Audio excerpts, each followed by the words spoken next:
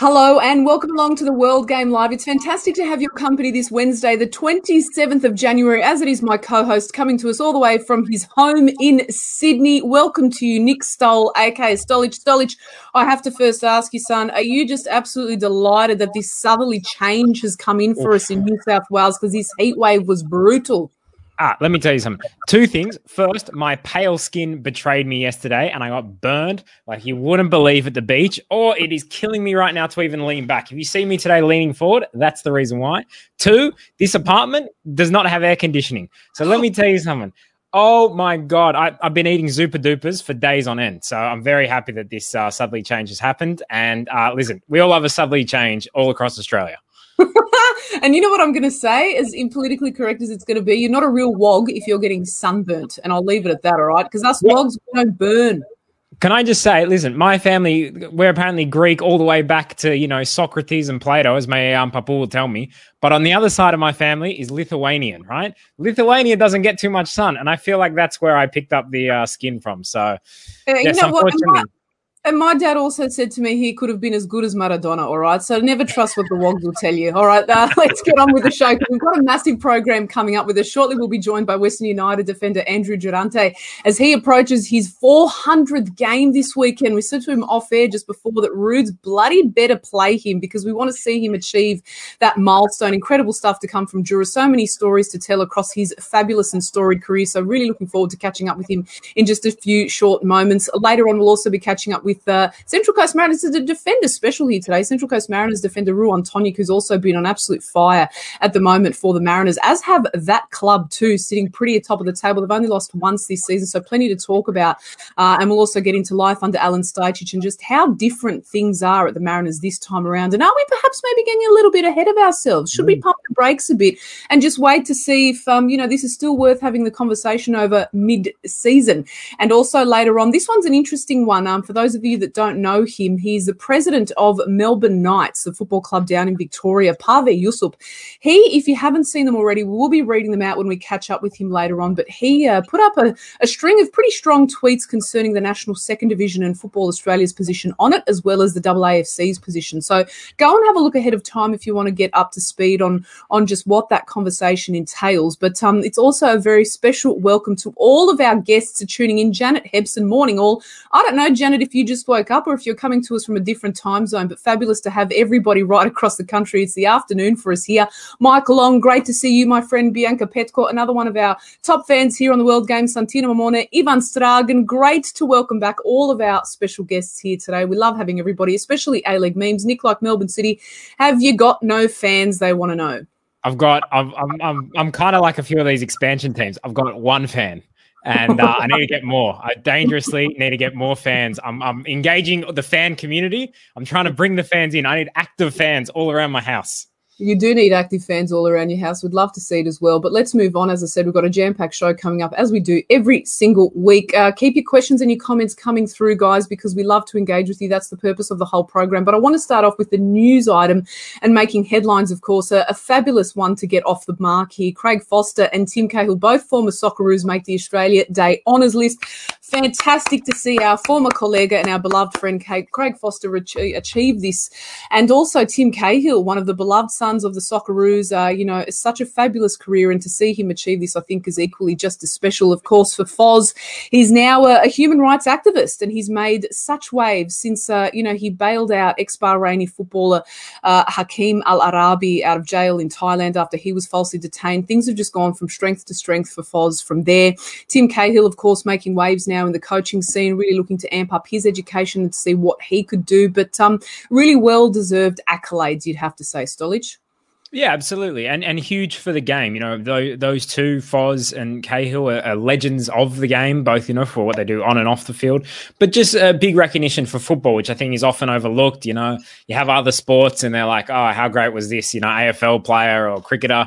With respect, Tim Cahill has gone to 4 World Cups. I mean, that's something that no other, sport can say. When he scoring goals, the world was watching. And what Foz is doing, with the UN, working with the UN, his connections with NBA players, with Sonny Bill Williams, just an example for us all. And I'm super proud to know him and have worked with him and continue on the legacy.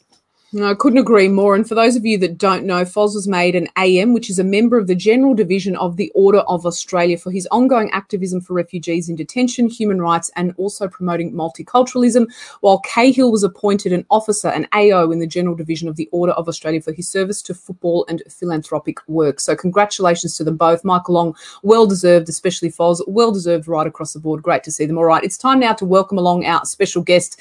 He's a fabulous star and a fabulous servant to the game of football in this country, with a career that spans very close to now 400 professional games. Welcome to the show, Andrew Durante, Western United defender. Dura, welcome along. I'm telling you, we are just counting down the moments until you can actually tick this box off. But I asked you before, I said, is Ruon's going to play? I mean, I know it's a big game coming up on the weekend. You've got the derby against Melbourne Victory, but this is such a special milestone that the bastard has to. He absolutely has to. Look, you never know. You never know with Mark, but look, I hope so. It's going to be a special milestone to hit. 400 games in the domestic league is not an easy thing to do. It's not like you play 50, 60 games a year, so it's taken a long time, but something I'll look back on my career and be pretty proud of. Does it feel like it's taken a long time, though? I mean, does it feel like you're on the cusp of 400 games, or has it gone by just like that?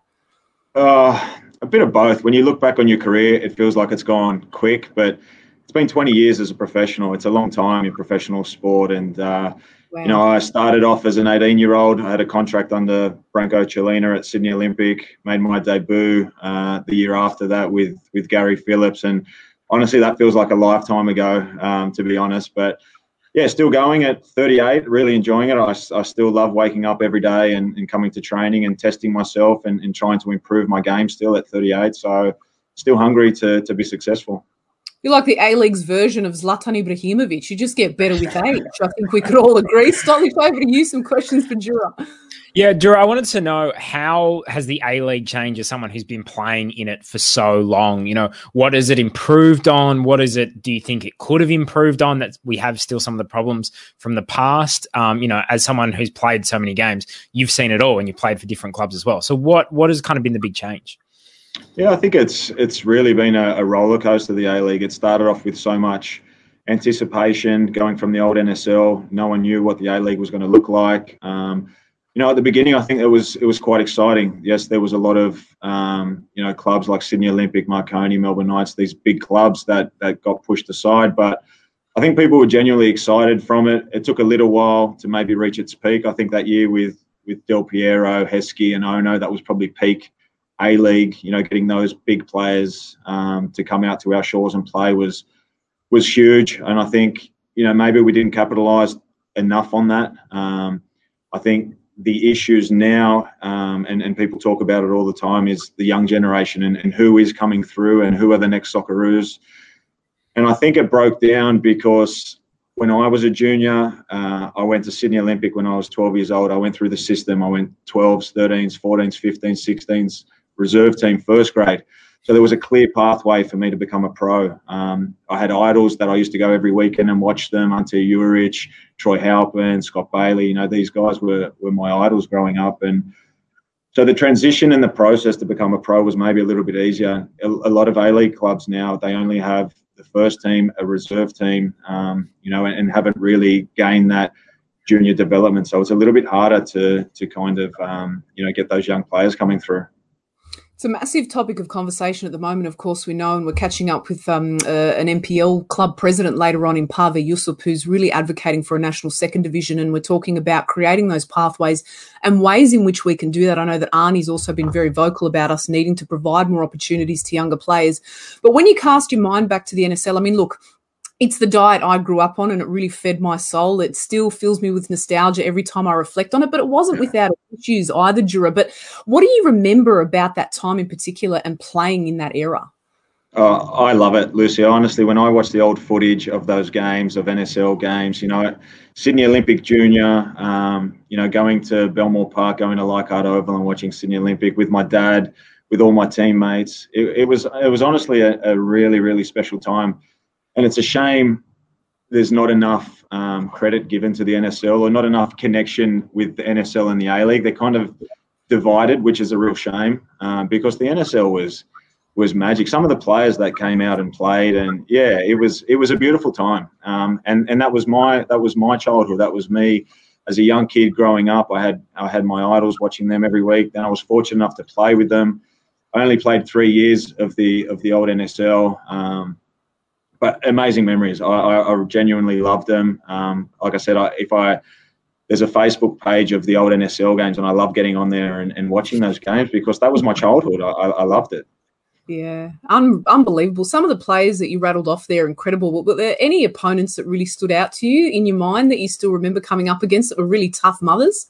The toughest opponents always was Bobby Despotovsky and Damien Morey. When they were at Perth together, they were almost unstoppable. So, Sydney Olympic and Perth in those final years were the strongest two clubs. So it was always a really big battle between Perth and Sydney Olympic. So, definitely those two were a handful for a young kid trying to make his way in the game. Comment coming through from one of our top viewers here on the World Game Live, Ivan Stragan. Great to have your company. As I said earlier, Ivan, Jura is now among the greats of Melter, Tobin and Trimboli, who've also reached the 400-game milestone, and very few have managed to achieve that, Jura. An incredible career for you. Over to you, Stolic. Yeah, Dura, I wanted to ask kind of what the future holds for you. We're looking back at your 400 games, but also, you played very well against Perth. Are we going to see you retire anytime soon? Do you want to prolong that career? And afterwards, are you looking to move into coaching or something else? Yeah, this will be my final year, definitely. Oh. So I want to make the most of it. I want to enjoy it. It's been my final year for the last 4 years, but I always get sucked into playing another year. But look, I think this will be my final year. And look, I really love my time here at Western United. When I moved from Wellington, it wasn't just to play 1 year and then go. I wanted to embed myself in the football club. They got really big ambitions here to be a huge club and a powerhouse in the A-League. So, that really excited me.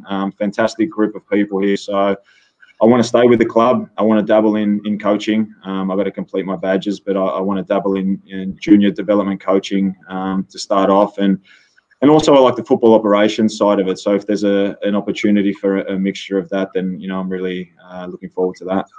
It's so exciting to hear that you want to still stay in the game. And I mean, it's a worthy question that Stolic has asked you, because a lot of players don't necessarily want to consider a career in coaching or pursuing life in football after football. It's not always for everybody. So it's great to hear that we'll still be able to keep you in some capacity. But I want to go back to your motivation behind leaving Wellington. To be honest, Jura, I was a little bit surprised actually that you made the call to move, because I thought that was the club that you were such a revered legend at. And I honestly thought that that's probably where you were going to retire.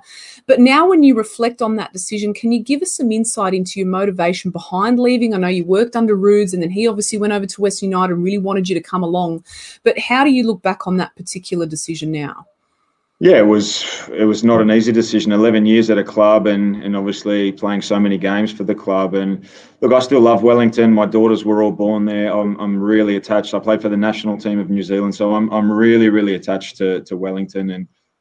But for me personally, I felt like I was in a comfort zone. I felt it was I was a little bit stale and a little bit stagnant, and I wanted to challenge myself. And there was the opportunity to come to a brand new startup club, and I wanted to know if I could help create and build culture and values at a new club. I knew I did it at Wellington, and I carried that on, but I wanted to see if I could make an impact at a brand new club. And it was a blank piece of paper here. They had no players, they had no culture or values, and I wanted to add to that. And I wanted to see, can I make an impact at a brand new club and do it somewhere else? Also, motivation was being closer to my family. My daughters were getting to an age now where they really missed their grandparents, missed their cousins, and if I could be back closer to them. My wife and I told with that for many years in Wellington about our family, our daughters missing out on family time, and that was really important for us. So coming back to Melbourne, although COVID has stopped that completely, because we thought we'd be seeing our family a lot more, but obviously with COVID we haven't been able to see them as much. But that's definitely the other motivation in coming home, is to be closer to my family. Some questions and comments coming through from our fans. Jorge Lazo, great to hear from you, Georgie, our colleague over at SBS, and always tuning in on the World Game to either give us a bit of grief or, in this instance, actually ask a legitimate question. So, bravo, Georgie. Nice to have yes, it is actually a great question. But he said, how hard was it to come back from your injury at Para Power? Did you think your career was over, and do you think it stopped you from going abroad or playing at a high level? Can you give some insight into people that perhaps don't know about that particular incident, Jura? Yeah, so it was. I was at Parramatta Power at the time, and it was my 5th or 6th game in at the club, and feeling really good and playing really well, and then had my leg broken in a game against Marconi. And at the time, I was in consideration for the Athens Olympics as well. So it came at a really bad time for me. It was a 11, 12-month injury. It took me a long time to get back. I just made it back. To maybe go to the Athens Olympics, and I got called into the final Aussie camp to try and go, but I wasn't quite there. I wasn't ready. I wasn't up to speed, which was heartbreaking because it was an Olympics, so they don't come around often. So it was a big opportunity that I missed. The NSL finished, the A-League started, so there was a 10-month break as well, and I needed to play games. So I went to Singapore and played 6 months in Singapore just to get game time. Came back, signed with the Newcastle Jets, and thought, all right, this is my opportunity now back in the A-League, back in Australia to have a good season and then maybe try to go overseas because my ambition was to play overseas.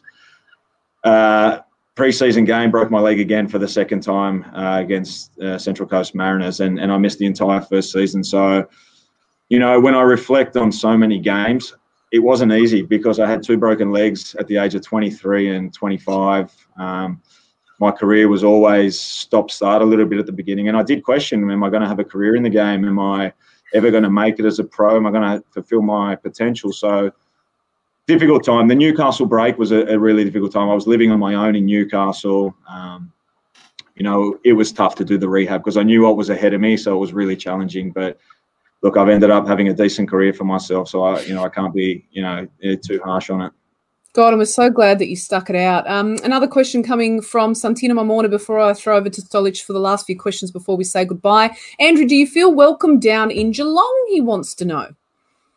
Yeah, look, it's a brand new club, so getting fan interaction is really difficult. We actually enjoy playing in Geelong. The players feel at home in Geelong. Someone told me a stat the other day that we've only lost 1 game in Geelong. So it's actually a bit of a fortress for us. And it's a big stadium. It's hard to create the atmosphere that we want. But the fans that do come, they do their best. They're fantastic supporters group. The Western United supporters group are fantastic. But it's a hard stadium to create a good atmosphere. We're going to build our own stadium in the next few years, which is going to be immense. I think that will really put this club on the map as one of the top teams in the country. And then once that happens, then, the sky's the limit for this football club. Unreal. Stolich, final questions for Jura before we say goodbye. Yeah, Dura, I just wanted to know, how some of the new players are settling in at Western United. Victor Sanchez, Gorachea. How are they going down there? Yeah, they've been fantastic. Victor, for me, is a class above. He's a top. I don't even know what he's doing here. Why he's in Australia, because he could still be playing overseas comfortably. He's fantastic. A great leader. His English is actually really, really good. So, he's very vocal. He's calm. He's a physical player, which suits this league as well. So he's been fantastic. Iko's settled in really well as well. He's going to be a fantastic player for us. So these guys have come in. They're top professionals. They've settled in really quickly, and they're going to add real value to our football club. Well, we're really looking forward to seeing how things shape up for the season. You guys have got an amazing squad. Of course, things haven't gone entirely your way to start off the season, but Jura, so many comments and love coming through for you saying it's, you've made a massive difference by being there, feeling assured with you in the defence. You're coming up to your 400th game. We hope that you get that opportunity this weekend against Melbourne Victory in the derby. Jura, you're the ultimate professional, a top guy, and you've been such an immense servant to the game of football here in this country, and we're so proud to have you here on the show and to have watched your career unfold. So we wish you all the very best, mate. Thanks for making the time for us today. Thanks, Lucy. Appreciate it. Thanks, Nick. Thanks, Yes, good stuff There from you go, Andrew Durante there, top guy. And as I said, they're a top servant to the game of football, has had so much to offer. Stolic, shortly we're going to catch up with Ruon Tongyik, another defender, as I said at the top of the show. It's the defenders special. Ultimately, we've got a lot of love to give them because they've been in exceptional form, and Ruon is another one that has actually been on fire recently. So we will be catching up with him in just a minute, but we want to just quickly wrap up the A-League and the action that we have seen over the past couple of days. Mariners, of course, sitting pretty on top, and we'll talk more to Ruon about that. But Jake Brimmer, wow, if you didn't catch that game between the Victory and Perth yesterday, shame on you, because you might have been fooled into thinking actually that the Victory or the Perth were going to run away with it. But then the Victory, they delivered a fabulous header from Jake Brimmer and also a penalty that put them in a position where they're able to walk away with a 2-1 victory over the Glory. But what has surprised you is the question that we're asking. And Stolic, I'd love to ask you first, what surprised you the most about the A-League season so far? Well, I mean, I got to say it, Mariners on top. That was not something that I think anyone predicted this early on, and I'm really looking forward to the chat that we're going to have with Ruon about what's changed there, because I think they are doing some really good work. But yeah, last night, Jake Brimmer, I want to give a shout out to Ivan Stragan. I think a few weeks ago he said on here that actually he should be Melbourne Victory's captain, and I was a bit dismissive, like, come on, the kid's young. But he showed captain material last night, getting in the box, scoring that header, taking the decisive penalty. My understanding is he isn't the regular penalty taker. No. But he stepped up in that. He scored a crucial goal. I thought all the penalty takers were off at that point anyway, I think. Well, Cruz was off. They have so many injuries and everything. I'm surprised they don't have more of those issues. But he did fantastically, Jake Brimmer. I thought Victory overall actually played okay. They created a lot of chances, but it wasn't looking good for them. Like 1-0 down, 80th minute, injuries. That had issues with the crowd, that they shut off the north end and the south end, which I thought was like, come on, what are you doing? There's no cases in Victoria and you can't even sing. And I love the fact that the Victory fans, once that first goal went in, they started getting up. They started singing their songs. They started creating an atmosphere. I don't want to say go against like these COVID restrictions, but when there's 0 cases in your state, man, sing as loud as you want, all right? Jump up and dance, come on. Get out of here with all these restrictions. If you're in the stadium, it's obviously they're letting it be okay. So I thought it was a good game. A comment coming through from one of our other regular viewers, Justin Parker. Good afternoon to you, Justin. Great to have your company, mate, from wherever you're tuning in right across the country. His answer to what has surprised him the most has been how evenly matched the teams have been. That's surprised him. Would you agree with that, Stolic? Yeah, it's a really interesting one. I mean, you look at like Perth, right? Perth, they've scored 10 goals. They've conceded 10 goals. They've only played 3 games. I think because the teams are quite younger, so you're going to get a bit more of the inconsistencies. They're a bit thinner, they don't have as many players. So you're going to have games where you go, oh, that team's doing really well, and then they're going to kind of fall off as well. So, I don't think we should be too surprised when a team has a really bad result, say Adelaide's 5-3 against Perth. Sometimes that's just going to happen. It might not be indicative of, bigger, wider issues that are going to go on all season. I think it's going to be a really interesting race, and I'm really looking forward to it. One thing that we didn't get time to ask Jura about, and this you'd have to say was the game of the round, was the clash between West United and Perth Glory. It was absolutely, to put it bluntly, cack-a-doodle, 5-4 full-time result. I was getting ready to actually present the sports bulletin over at SBS and watching the game and thinking, okay, I'm just going to quickly go up and go to the bathroom, get myself ready, coming back and seeing that the score again had changed and been flipped on its head. It was madness, but game of the round. But what do you think of, now that we've had an opportunity to take a look at Perth Glory before we welcome Ruon Tongyik in just a moment, what do you think about Perth and how do you fancy their chances this season? Well, I mean, they have an amazing attack, Fornaroli's scoring, Keogh's looking all right. Amiento, oh my God, what a player. Yeah, Amiento, goals, assists, everything looks so confident. But, they got a lot of young players. And, to give an example, Josh Rawlins last night, he's the 16-year-old. We're very excited. He played very well in, I thought, their first couple of games, or at least their first game. But then he gives away that kind of silly handball in the box, which maybe when you're playing a 16-year-old, you're going to get a bit of those up and downs. You're going to get those great performances, and then they're going to make mistakes that an experienced player wouldn't. So I don't know how Perth's going to go. Again, it's a learning experience as well, not only for these young players, but for Richie Garcia in his first game as well. So I think they're going to be, challenging for the finals for sure, because they've got the talent there. But let's see how they go, defensively, because that seems to be their big issue so far. 10 goals conceded. It does seem to be a bit of a weakness for them, but let's welcome the absolute opposite of weakness at the moment, and it's great strength at this point. This is a club that is flying high at the moment, and one man that will be very happy to share in that news and that delight is defender Ruon Tongyik for the Central Coast Mariners. Ruon, great to see you, my friend. Thank you for making the time for us. Tell us, how is life on the coast? It must be nice, my friend. Loving life right now, and thank you guys for having me. But yeah, I'm enjoying myself, and I've been here for a year and a half, and I'm absolutely loving the coast. Year and a half later, and you guys are on top of the table. And you know, respectfully speaking, it's an unusual sight to see, only because we have experienced some real kind of sadness when it comes to the Mariners in recent times. But what's changed, Ruon, from when you first signed at the club to now? What's the difference? I think, as you can see, we've got like Oli Bazanic coming into the team, and he's brought a lot of leadership into the team. But it's just that, you know, we still had the same amount of players that we had last year. But I think it's just our mentality and desire to wanting to win, and just showing that we can give back to a lot, especially to the fans that have been supporting us all these years. And they are such fantastic, loyal supporters. Musi Alongo, one of our regular viewers here on the World Game Live, joining us now with a comment. Man, like Ruon Tongyik, the best defender in A-League on current form. And we have to agree with that. Ruon, you have been on fire, my lad. It has been incredible. No, it's not too nice. I think it's really accurate and fair. But what's changed for you personally? I mean, you talked about what's changed with the Mariners and the club overall. I mean, I agree with you. I think Oli Bazanic has been a massive difference. Some real grit and guts in the midfield now with him. The guy's fighting for every ball. He's really playing for that badge, which is great to see. But for you personally, do you feel like you've evolved in terms of experience and where you're at in your football career? Yeah, absolutely. You know, obviously, as many people know, I've been to a lot of other 80 clubs, and it was just a matter of time before I found my feet, and being able to be in a team where I can learn a lot and also give a lot as well, because we've got a young squad as well as experienced players. So we've got a great mix, and I just feel like, you know, being injury free and being able to be at my best, I think that I can provide a lot for the team. Yeah, you certainly have. Solich, over to you. Some questions for Ruon.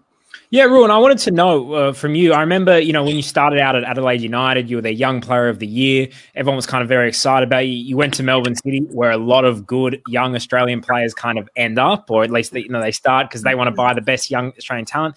It didn't work out for you. You went to the Wanderers, and I thought, okay, it's going to work out for me. The Wanderers. Then you went to Brisbane, then the Mariners. And to be honest with you, I thought, it's a shame. It's one of those careers that young promise hasn't kind of gone, you know, has gone decline. Yeah. But then you've come back, and like Musi's saying, best defender in the league so far this season. What is it? Because there are going to be a few players who are in this situation where they start off, you know, young. There's a lot of excitement around them, but maybe they don't kind of instantly get success. What advice would you give to them, you know, mentally, or whether it's a tactical thing, a coaching thing? You know, what advice would you give to those young players to say, listen, it doesn't matter about maybe the initial success, but you can still keep going and, you know, keep being successful? Yeah, I think my advice to them would be never to give up. You know, no matter how many chances you get, or no matter how down you are in your football career, I think that, you know, the right opportunity will come if you just keep working for it.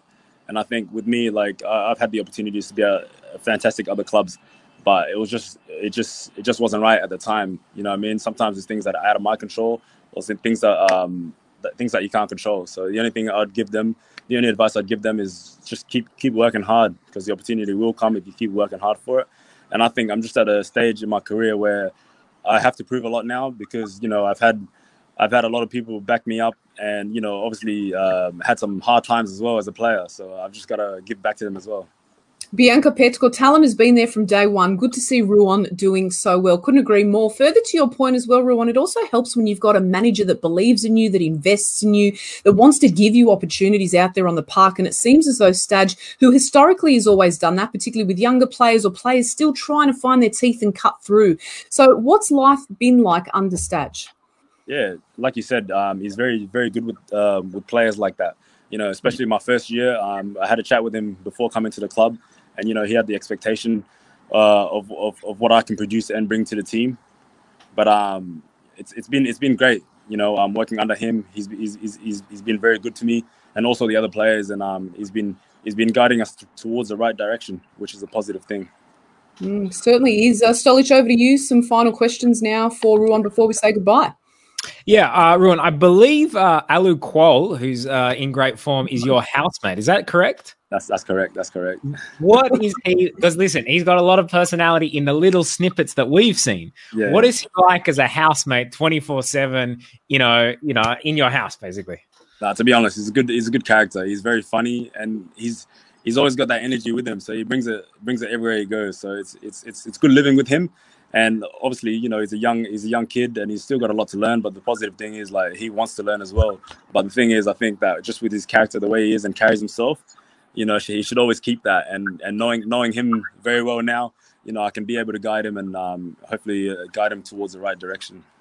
Yeah, hopefully with you there that he's got some stability and a good driving force as well. But I reckon you two lads will get up to some grief as well. A comment coming through from Matthew and Papas before we say goodbye to you, Ruon. Even though I'm a Sydney FC fan, Ruon dominated our attackers. Not an easy feat. Well done. I have to, really agree with Matthew there because I thought you were sensational in a game against the reigning champions, right, who are really no mugs in this competition and who are looking to continue their dominance in Australian football.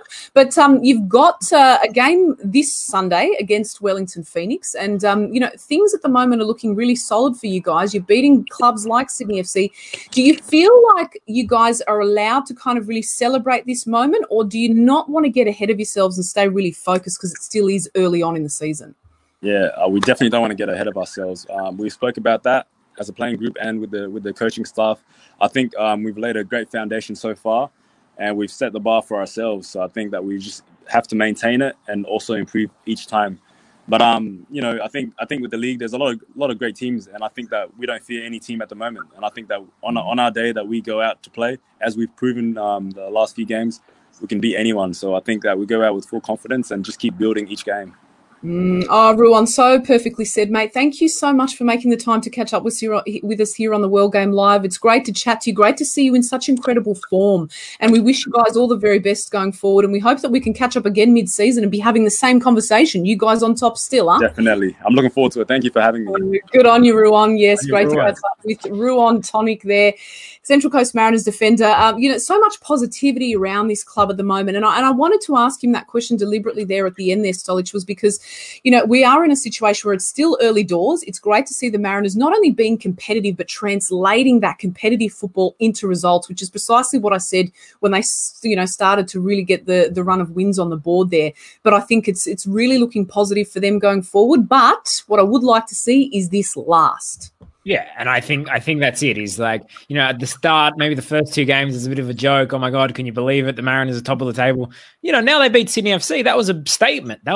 Saying, listen, this isn't just a fluke. This isn't just a bit of luck. We are here. We are competitive. We are going to be tough to beat. The team looks fired up. They've got the experience in Bozanic and Simon, but they've also got, Nisbet, De Silva creating, Alu Quarrel scoring, Tongyik at the back has been fantastic. Birigidi, may I say, I think he's been the goalkeeper so far of the season. He has been sensational for them. Him and Federici are right up there for me.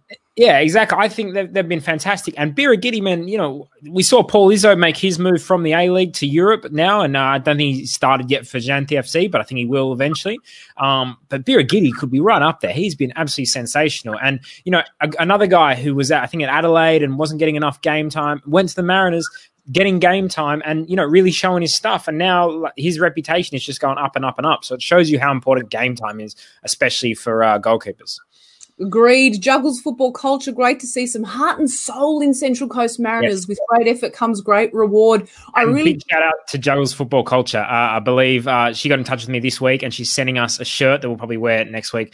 She runs a football store, Amanda, in the Central Coast. So go check out that store. We'll have more details about it next week. I'm actually wondering if this is the same Amanda that I've met who also heads up the Liverpool Football Club supporters group in New South Wales. Amanda, if that is you, confirm or deny. I've had the pleasure, if it is the correct person that I'm thinking of meeting Amanda, and she's a wonderful human being, very passionate about her football. But we love jerseys. We love any gifts that we can get here on the World Game, and we love supporting any businesses or anyone out there that's actively involved and doing something special in the football community that you'd love us to promote. So reach out to us. Let us know, guys. We want to share the love and we want to give you the support that you also deserve. But let's move on. Santino Mamone, CC is a good away days. Couldn't agree more. Had to finish on that note there. The palm tree is always a memorable and iconic way to think about Central Coast Stadium. I want to move on to the next topic of conversation and introduce our next guest. Pave Jusup is the president of Melbourne Knights, and we're absolutely delighted that he could join us here today on the World Game Live. Pave, thank you for your patience. Thank you for your time. Welcome to you. It's great to have you on the program, my friend. Firstly, start off by telling us where we're at with the National Second Division. Firstly, thanks for having me on, Lucy and Nick. So obviously we've kind of been batting away with this idea for about 10, 15 years in various ways. You know, our club, others, people generally have been speaking about a second division. But the AFC, headed by Nicholas, who's done a massive job in stringing this all together. Basically, you know, we're liaising with the FFA the last few months when it was COVID, and you know, we're kind of, especially in Victoria, sitting around doing nothing. And so he engaged with the FFA and basically got the green light to say, you know, produce a report. You know, tell us how you believe a second division in Australia can happen. So that's been basically done now. The report was released last week. And then basically now we're at the point where our club and a few others are basically throwing the gauntlet down, so to speak, to say to the FFA, you know, what's the hold up? The report's there, the financials are there, we can make it happen. So let's make it happen. You know, let's set a time frame. You know, let's take applications this year and we'll steam ahead. What's the way?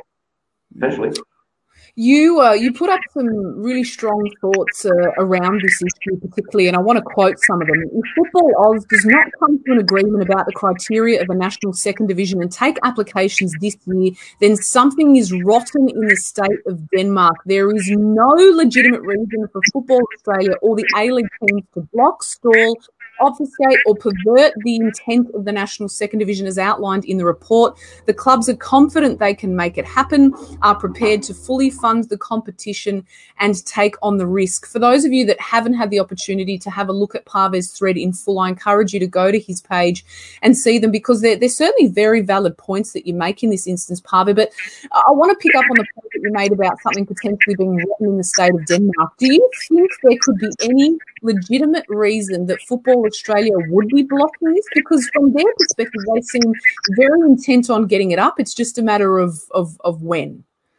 Yeah, so look, that's probably my frustration with people that are involved in soccer at this level, is that we've been down this road before. You know, Frank Lowy said we're going to have a second division.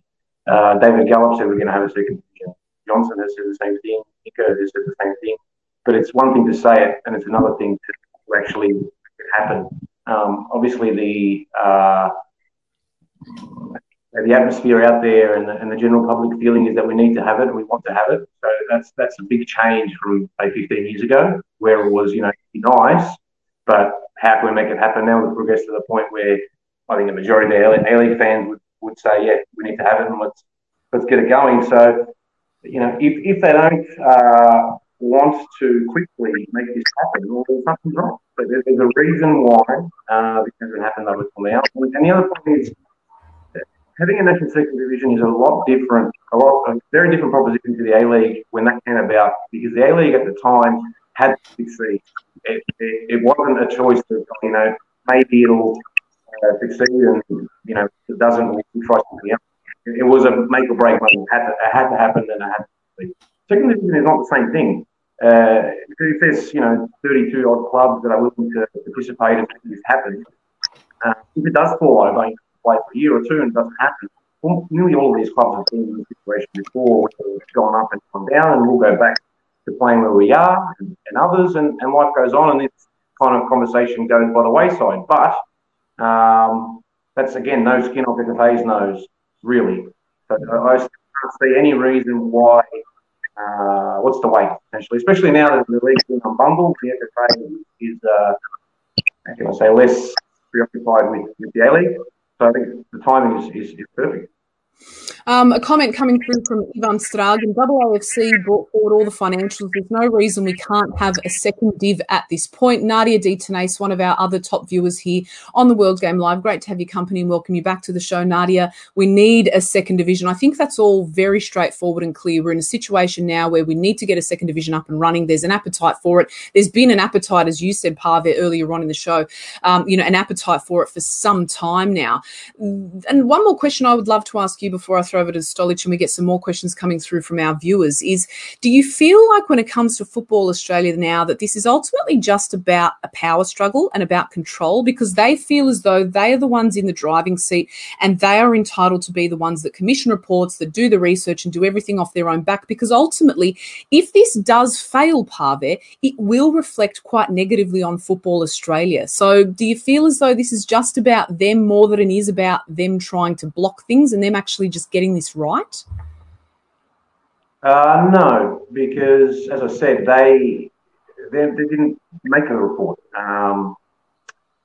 The AFC obviously has been pushing for this to happen, and when they approached the FFA, the FFA gave basically told they come to us with other things, and we're able to invest time and effort into it. For sure, look, FFA is in the driver's seat, and so they should be. There's the National Association.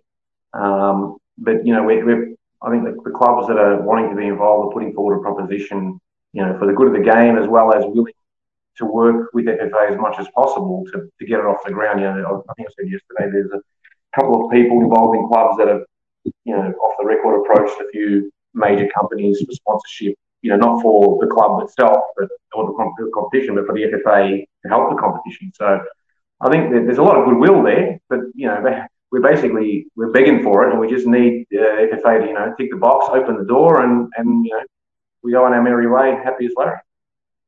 Over to you, Stolich. Some questions for Pave while we've got him. Yeah, Pave, what I wanted to know is, let's say, we got the go-ahead 2022, let's do a second division, a national second division with the costings that the AAFC had. Would Melbourne Knights have the money and would be able to go first season? And are you aware of, say, 11 other clubs that would be also willing? Like, is the financials there, or is there need to be a little bit of a restructure or something to get to that level? Good question. From our perspective, the financials would be there. We've been working towards this, through strategic planning and discussions with other stakeholders and clubs and council and state government and a lot of other things. So from our perspective, the financials are there. Whether we get in, that's again not up to us. We are pushing for it, but that doesn't mean we're in order to sure. Because there could be someone that's got a better proposition than us. But is there enough clubs to fill it? Yeah, absolutely.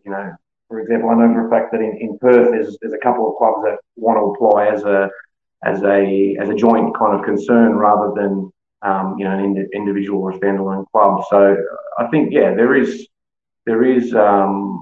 absolutely enough clubs to make it happen, and a lot of them are operating nearly at this level already. The only cost, slightly more cost for players and coaches, as well as travel and accommodation, and through the fee that's been proposed is an upfront $200,000 affiliation, which covers the actual travel and accommodation. Well, it's not a massive proposition to go through with. A comment coming through, or a question rather, from Matthew M. Papas. Matthew, thanks for your comment. He says there was a published article stating, and I haven't read this article, so apologies, stating that Football Australia are worried about pushback from state federations. What have your discussions been like with state federations, and are you aware of any pushback there? But also, further reaching than that, what has the response been from any A-League clubs potentially that you've put the feelers out to? Because my understanding is, our understanding, Nick and I have had this conversation off air previously, Pave, is that some A-League clubs won't be all that thrilled by the prospect of a national second division. Clubs, I think they don't actually realise the positive effect this could have on them. Like, I just look at myself, for example. I don't really follow the A-League. I've watched a handful of games live and a handful of games. Why don't you, out of curiosity, follow the A-League? Because I follow my club. That's it. Pretty simple. bring a second division about, and which, hopefully within time links our sport, I'm automatically more interested in the A-League. There's let's call them wounds or wrongs being righted by this coming getting off the ground. Automatically, I'm more interested in the A-League. And I'd say it goes the other way as well. They'd be more interested in the second division to see, who are up and coming players and how's this club presenting itself and what are they doing different to us and what can we learn off them and what, both ways. So I don't think it's going to be to the detriment of the A-League clubs. Speaking to a few of them, some don't really care. Well, they don't feel that it will do anything for them. Others are supportive. I think it'll be a good thing, and at the same time, they don't think that it'll be detrimental to them. But that's all I know in it's Victorian club. In relation to the state federations, I'm a Western Zone representative, so voting member of our state federation.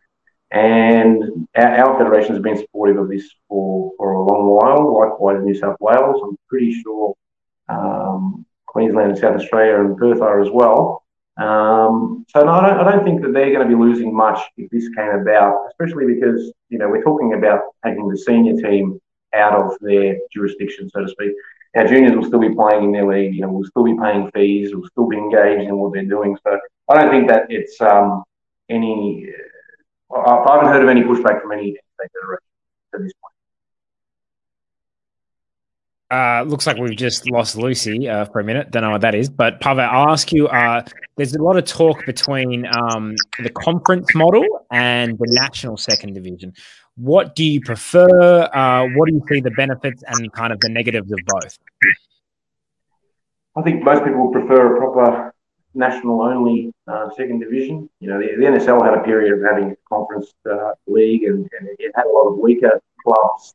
And the point we're trying to with bringing about a second division is to kind of reach for the level of the A-League clubs, not necessarily get there, but get the best of the best. The clubs have got the biggest scope to grow. The biggest membership, stadium, history, youth development systems, and so forth. So I think it's absolutely a national division. I think the conference model, I don't see the benefits, especially because if you look at the report, having a conference model, there's still a lot of travel involved, and the offset of having it conference doesn't really save you that much money at all. It's a really good point that you made there, and apologies for my technical difficulties just a moment there, because I remember asking Nick Gallardo when we had him on the show about a conference model and potentially why that wouldn't be the way to go forward. So to hear actually that it, doesn't actually really solve the problem in terms of costs, because that, from reading the report, my understanding is that that's where the bulk of your financial, I guess if you were to call them issues or strain, would be coming from, and that is due to travel costs. You said something interesting there earlier when I asked you about why you don't watch the A-League, and it's because you support your club. And I have a feeling it has to do with a tweet that you also put up yesterday in which I've just been muted again. Unity is something that we've all just been really crying out for. Everyone seems to be saying that we're crying out for unity. What that looks like, we don't know exactly. But can you tell me about those old wounds that you're referring to in that particular tweet? Is it the way that we just discarded the old NSL and moved towards this new era of the A-League?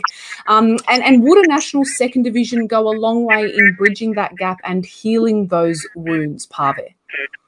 Absolutely. Look, the comment on that is a little bit different to, say, a fan of the club that hasn't been for 10, 15 years. They're probably hurting in a different way, and maybe even more than what we are, as in those people that are here all the time, because they're still alive, they're still, and we'll endure and be around, and we're not dead.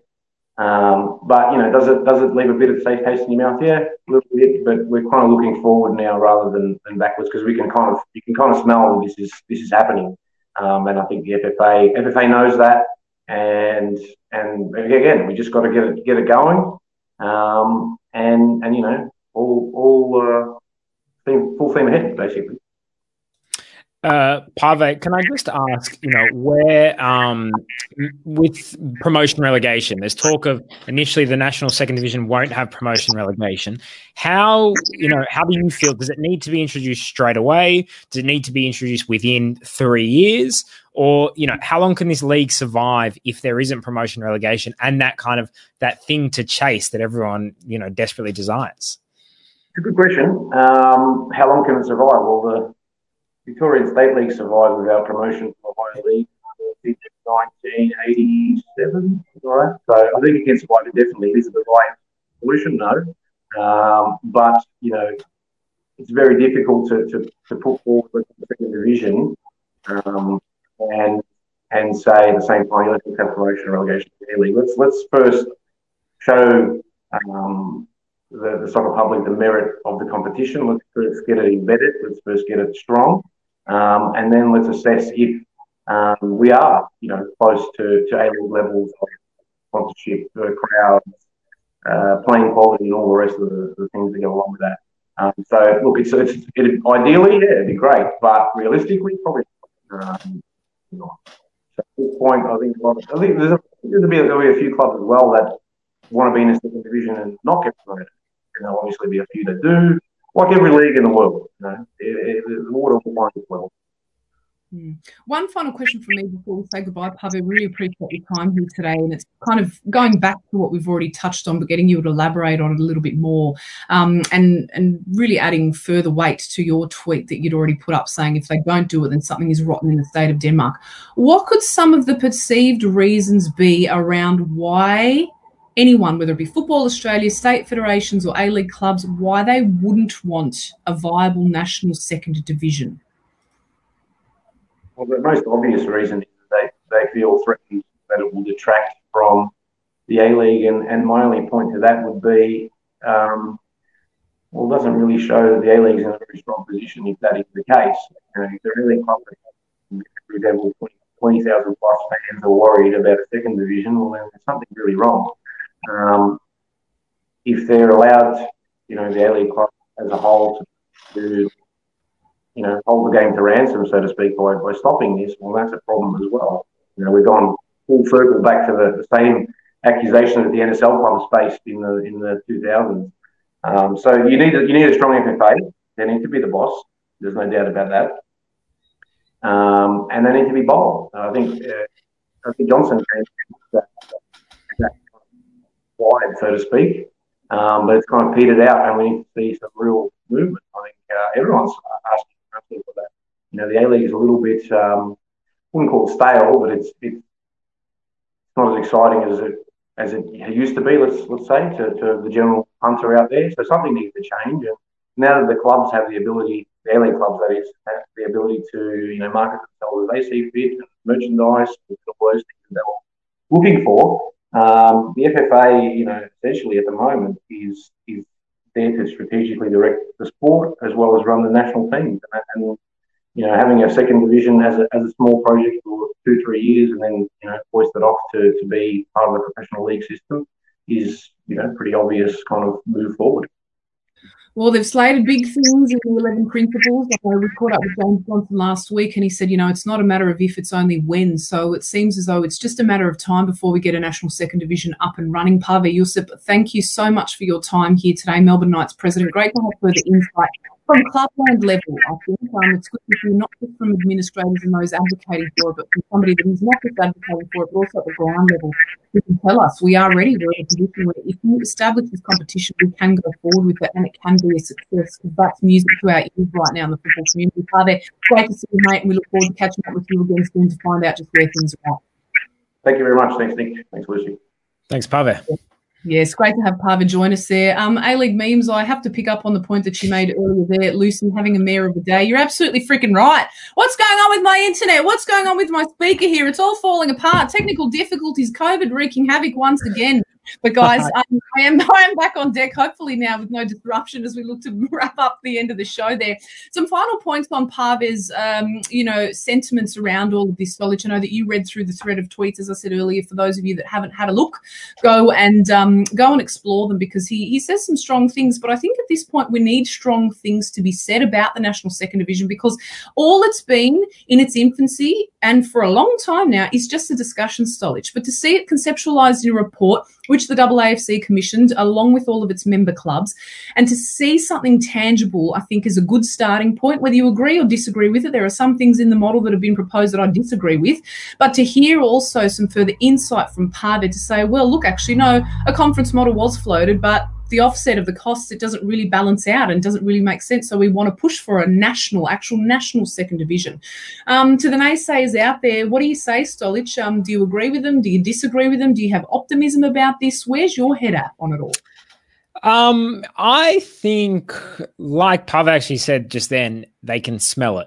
And there is, the winds of change are coming, and that's probably why they're pushing now. And they are kind of, these clubs are even acting a little bit more confident than we've seen in the past, because they kind of feel that it's coming soon. Now, at the same time, why are they speaking out? Because maybe they also see that this is their chance to capitalize on the moment.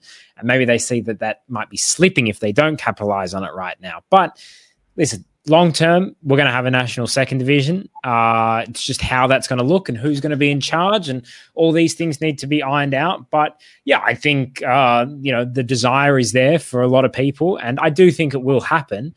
Just exactly how it's going to happen, and the conference model might work for some clubs and might not work for other clubs, and all this type of stuff. I just want to make sure that the second division, all the clubs are viable. I think that's kind of the first.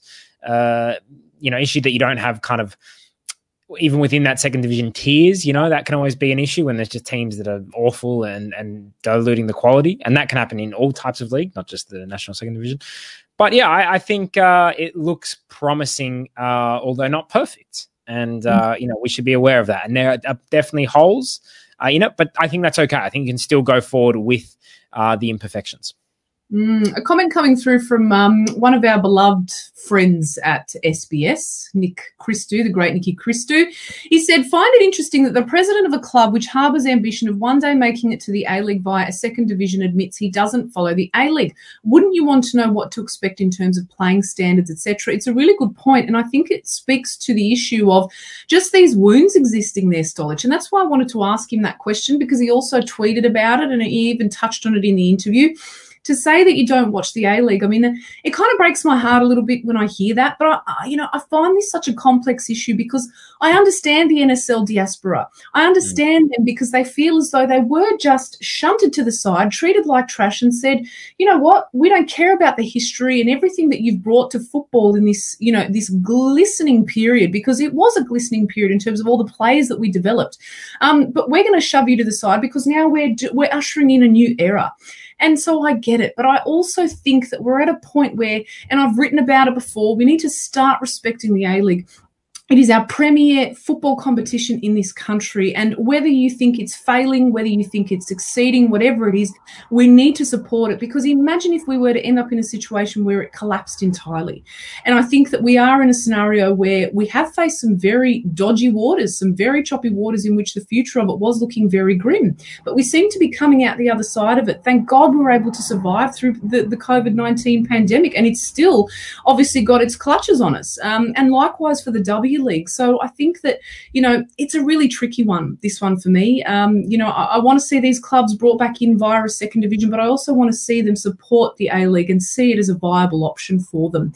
Stolich, let's move on, of course, to the next topic of conversation. And I want to touch on the Premier League, right? Because there's been big news coming out of the UK in the last 48 hours concerning Lampard out and Tuchel in over at Chelsea. Firstly, your reaction to the news, was it the right call, but were you surprised by it? I mean, knowing historically what Chelsea can be like when it comes to the business of this football club, and with Roman Abramovich running things, were you entirely shocked when they made this announcement? No, not entirely, because like you say, we know, Chelsea are ruthless, and they've had success being ruthless as well. It's not like they've been ruthless with coaches and not continued to win. They've won Premier League titles again and again and chopped those coaches again and again. I was saying to you earlier, but I remember Ancelotti when he won the league and the FA Cup, the double, the next season finished second, chop, Conte did fantastic with Chelsea, second season, chop. And, the team went pretty poorly afterwards in that second season. But, Abramovich doesn't waste any time. And this is a guy who made his, money with Russian oil in the 90s. This guy, don't worry about loyalty. He just plays for results. He's not scared of anything. So it's a big call. But, I know Chelsea fans are going to be sad because Frank Lampard is such a legend. He's maybe, their best ever player.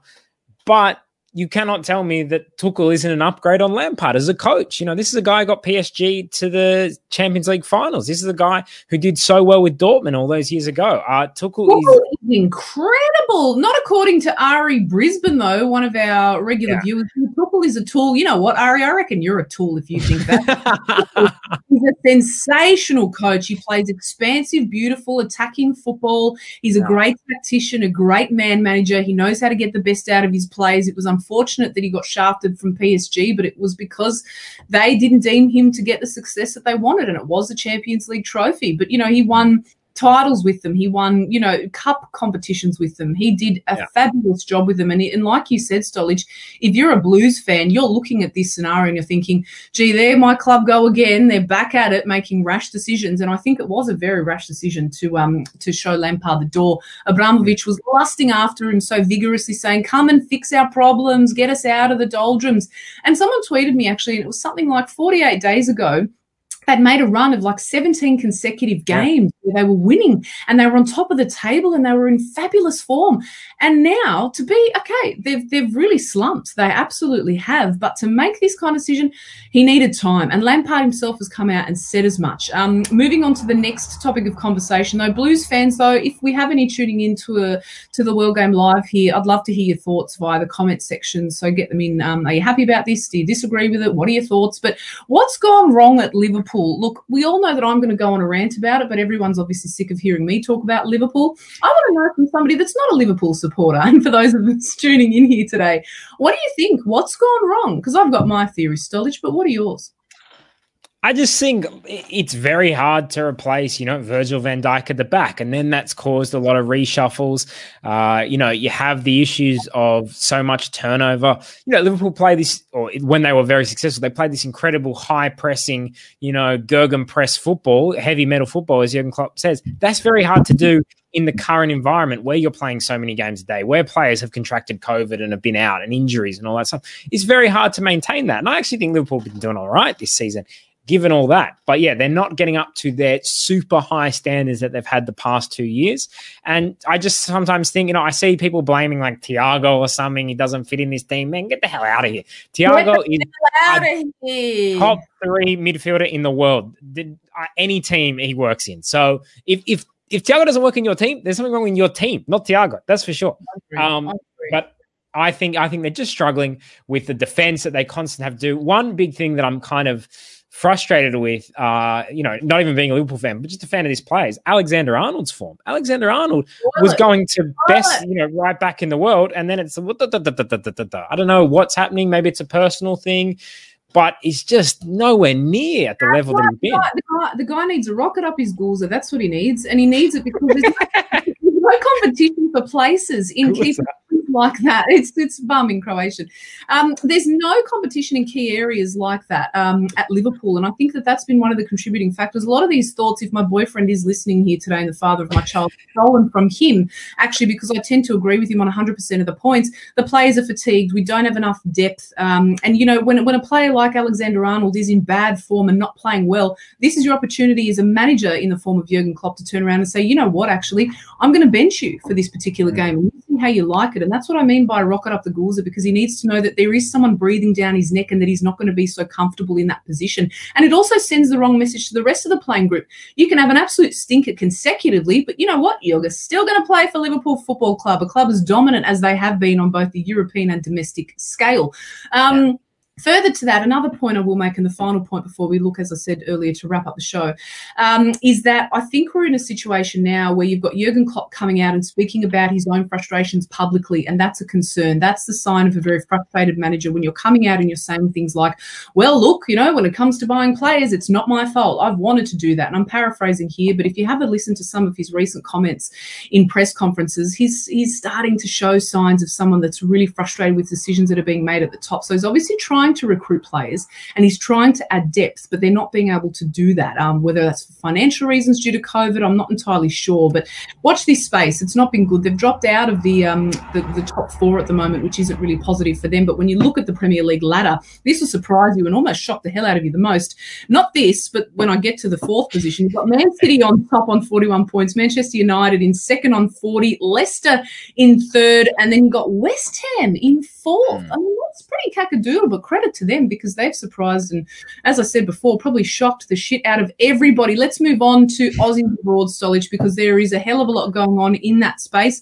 We've been talking about Daniel Arzani. This, I think, will be the third consecutive week, and with good reason, because he is a player that we need to be playing, that we need to find a club for, and he has found a club, AGF in Denmark. Finally, the announcement there. I know there was a lot of pressure coming forth from within the Australian football community, Graham Arnold namely being one of them, suggesting that he should come home. I'm glad for one that he hasn't come home.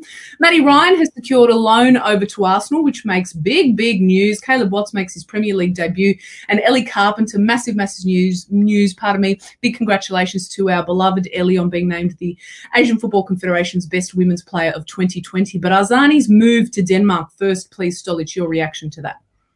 Well, it's definitely good that he's out of Utrecht because that wasn't working at all. I don't know the Danish league well enough. One thing I do know is that Zach Duncan and Alex Gersbach are there, so hopefully they can help him settle. It can be sometimes as important for a young player to settle off the pitch as it is that will then lead to them settling on the pitch, so that's good. I think they're third in Denmark, so they're playing at a relatively good level. My thing is just, listen, it needs to work out now. We've had Celtic, he had the injury, we had Utrecht, it hasn't worked out there. It needs to happen now. And again, he's one of my favorite players, but this is a big 6 months for him and, for his future in Australian football. And I think if he gets it together, he can go on to be one of our great players. But if it doesn't work out here, then I don't know where next for him. It'll be back to the A-League probably, and then he really has to kind of press reset on his career. Well, we'll have to take out Manchester City football player out of his Instagram bio. That'll probably be the first thing that'll happen. A-League memes, everyone is labelling Arzani a prodigy and giving him a burden of unreasonable expectations. I disagree. And I know, and Marco Rudan is a beloved friend of ours as well, but I saw that he made a comment about Piraeus actually, because there's been a lot of fuss about Dylan recently in the press because he's been doing so well for them, that we need to pump the brakes, and that and a lot of footballers and ex-footballers will say the same thing. I have the same arguments with Corey when he says, can't put too much pressure on these young kids because they'll start to buckle. You start labeling them prodigies and this and that. You know what? When we started saying those things about Viluka, Lucas Neal, Harry, my brother, for example, all these players that really started to shine in Australian football that went on to have glittering careers over in Europe, that didn't put pressure on them, that just emboldened them, that really embraced them for what was to come forward. And I know I'm a bit of that old school mentality where I think we need to stop tiptoeing about these young kids, but I really believe in that, because the more we start treating them like they're fragile, they will act fragile. We need to say to them, you know what, actually, you do have a lot of promise, you do have a lot of talent and ability, but now this all falls on you, and whether or not you have a career, it all depends on you and how you see this playing out. So, I don't know, burden of unreasonable expectations, I'm not sure. We've seen a lot to be excited by Daniel Arzani, but I agree with you, Stolich. If he doesn't start to play soon, I'm going to be very worried about his future prospects within this national team outfit. Yeah, and, I think on the kind of unreasonable expectations, get what they're saying, but my thing is, look how confident he looked when he came on the pitch at the World Cup. That's not a guy who lacks confidence. That's not a guy who I think buckles under pressure. I think he's just had some unlucky kind of issues with injuries. Maybe he hasn't kind of seen eye to eye with a few coaches, but yeah, I think he'll be okay. And yeah, you talk about, just listen, at the end of the day, some young players make it no matter how much hype there is. I remember hearing the hype about Messi didn't seem to have an issue for him. Ansu Fati at Barcelona as well. 16-year-old playing for Barcelona. He's scoring for the national team. He's scoring in the Champions League. Some people just thrive. Some people don't. It happens. Exactly. Exactly. So, My Lucy, there wasn't social media at those times. Now the players can read social media. Guys, here's a lesson in social media. If it's going to get to your head and if it's going to screw with you, deactivate your account and get off it, right? So when I was copying all that garbage in Russia, people having a go at me for pronouncing players' names correctly, you know what I did? I switched it off. I didn't look at it. And guess what? I went back to the hotel every night. I had a shot of vodka, got up 4 hours later and went at it again and had the time of my life. If social media bothers you, get off it. All right, kids, that's my advice to you. Talk to me about the Matty Ryan move to Arsenal before we wrap up the show with bad news, good news. Stolich, huge deal for him. It's his boyhood club. He absolutely loved them. It is a loan deal, though. But the thing I also found interesting was that not too recently he put up a message on Instagram thanking his Brighton family, saying he'll remember the club forever, etc. They'll always have a special place in his heart. I'm paraphrasing. Go and have a look if you want the full story.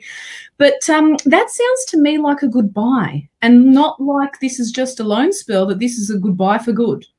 Yeah, I mean, he's clearly fallen out there. I mean, he went from first choice to third choice almost instantly. So he's not going back to Brighton, and obviously that's probably for the best. He gets to go to his boyhood club in Arsenal for 6 months, maybe longer. Who knows? I mean, Bernd Leno had some injuries before, and that's how Martinez got in the squad, and they played some cup games. I mean, I know they've just been knocked out of the FA Cup, which is unfortunate there. But, Matt Ryan was always already on the bench. But, it's just good for him as well to be at that kind of top level as well every day in training. It's just 6 months. That's why I'm not too. If you signed a 4-year contract and he was going to be the second choice for all these years, then you'd be a bit like, is that the best move for him? 6 months. If he breaks into the team and proves it and has like a really good Europa League campaign, for example, other teams will start looking at him and saying, we need to get this guy. He can only really up his reputation. So I actually think it's a good move, and I think any chance you have to move to your boyhood club, you don't get that opportunity in life very often. So. Exactly. Just go, there, enjoy it, soak it up, be a part of the history. And if it doesn't work out in 6 months, I'm sure Matty Ryan will find a club in Europe because he is a top player. A very, very well-rounded keeper and someone that we love within the soccer is Ivan Dragan. I see Matty playing at best Europa League and Cup games. If he does well, he might play in the Premier League. I certainly hope he gets his opportunity because it would be great to see. As we touched on earlier, Caleb Watts made his Premier League debut, which is great. Ellie Carpenter doing fabulous things over at Lyon is the AFC Best Women's Player of 2020. Really wonderful stuff. Let's wrap up the show, Stolich, with bad news, good news. And starting with you guys, we always love to hear what your bad news / good news is for the week. So please share your thoughts with us. But Stolich, what's been your bad news for the week? Well, my bad news for the week is a few years ago, maybe 4 or 5 years ago, they built a statue down in Melbourne for Ferenc Puskás, who was the coach, obviously, of South Melbourne, but one of the all-time greatest players in the history of the game, Hungarian legend. But they did a statue, and it was really nice. Let me see if I can bring up the image. But basically what's happened in Melbourne, and people can probably tell us down there, but the statue hasn't been looked after at all. It's been defaced. It's somewhere near Albert Park. But it's just a real shame to see it not looked after, because this wouldn't happen with a statue of Don Bradman or someone like this. So it's just a real shame, and I think I think we're going to see it now. But you can see there it's been chipped away at. I think it's got some bird crap on it or something. I don't know. I just think a legend like Puskás, the statue should have been looked after, and it's a shame to see it like that. And anyone who's involved in that in Melbourne, I don't know, give it a clean or make sure it's looked after or it's moved to a better spot, because apparently it's in not a great spot. But I really liked it when I first heard the news that they were going to build the statue, and it's a shame to see it treated this way. I couldn't agree more. Really awful. And if anyone has any knowledge of who's kind of responsible for the upkeep down there, let us know, because it'd be interesting to hear. Of course, our very own beloved Les Murray was a massive fan of Puskás, and he'd be devastated to see the state of this statue now. So, guys, got to get onto it. It's really not good. My bad news is really quite sad for this week, unfortunately. And Brazilian football, of course, was in mourning on Sunday with the news that 4 players and the club president of Brazilian club Palmas were killed in a plane crash on takeoff, which is just devastating. We've seen a similar incident occur a couple of years back also, and you really feel for all of the families and the players and the football club and the people of Brazil involved, because there's such passionate football fans over there, and when they mourn about one, they mourn together. So on behalf of everybody here at the World Game, our thoughts are with everyone over at Palmas in Brazil. Very, very sad news indeed. Let's try and wrap up with some good news though. Stolich, your good news for the week? Well, I just want to give a shout out to this goal from Tamika Yallop in the W League. Oh, Raw. news! Damn it! Oh, my good news! We're going to roll. Let's roll the clip. It's both of us good news this week. This is an incredible goal. A Cruyff turn and then a shot from outside the box curled into the bottom corner. Let's have a look. Coming into the starting lineup, Olivia Chan, she's really impressed in this first half. In it goes. Can they get a second goal, the Raw? Yallop with the turn and the shot from Yallop! How about that from Tamika Yallop? Off the woodwork and in, and the Raw are 2-0 up. Whoa, what a goal that is. It was almost rude. It was that good. It was sensational. Yeah. I love seeing Tamika back in the W League. I love seeing her back at the Raw. And again, we should convene on what our good news and bad news is for the week. We normally do, but on the good news front, I said, let me go away and let me have a think about it. But that goal was just extraordinary. And I think, what we're seeing from the W League at the moment, for me, it's been really impressive. I had the opportunity to catch a couple of the games over the weekend, the clash between Canberra United and Perth Glory. They played it out in an absolute and utter stinker, 40-degree heat. It ended up finishing 1-1 after Canberra United were able to peg one back in the late stages of the game. But really good stuff to see. Credit to the players who battled it out in such extreme conditions, but also really delighted by Adelaide United at the moment and what they have to offer. Their match that they played against Melbourne City was just fantastic. We had Sam Lewis on the week before who said that they're such a well-balanced team. They are the team to look out for this season, and with every right possible, because they've been just great. Stolich, and to all of our viewers, thank you so much for tuning in today. It has been an absolute pleasure and delight. Mike Long, thanks guys. Great show. Always is when we have the company of all of our guests that have joined us as well. We want to give a big shout out to them. Ruon, Tongyik, Pave, Jusup, the Melbourne Knights president. Fantastic to have his insights and views about the National Second Division. And you can also catch defender Andrew Durante, who's on the cusp of playing his 400th professional game this weekend. We hope that Rudes gives him the call up. It would be great to see a lot of the stories, of course, that we have discussed. You can head to the World Game website to get all of your information from there. It is your one-stop shop for opinion pieces, content from not just Australia, but internationally as well, guys. Pleasure to join you. We'll be back again next Monday from 1 p.m. Australian Eastern Daylight Time with another jam-packed program for you. Give us your suggestions as well. Write to us on social media. Are there any particular guests that you'd like to see us get on the show? Because we'd love to have your insights as well about who you'd like to hear from. But on behalf of myself, Stolich, and the entire team at the World Game, it's goodbye for now, and we'll see you again next week.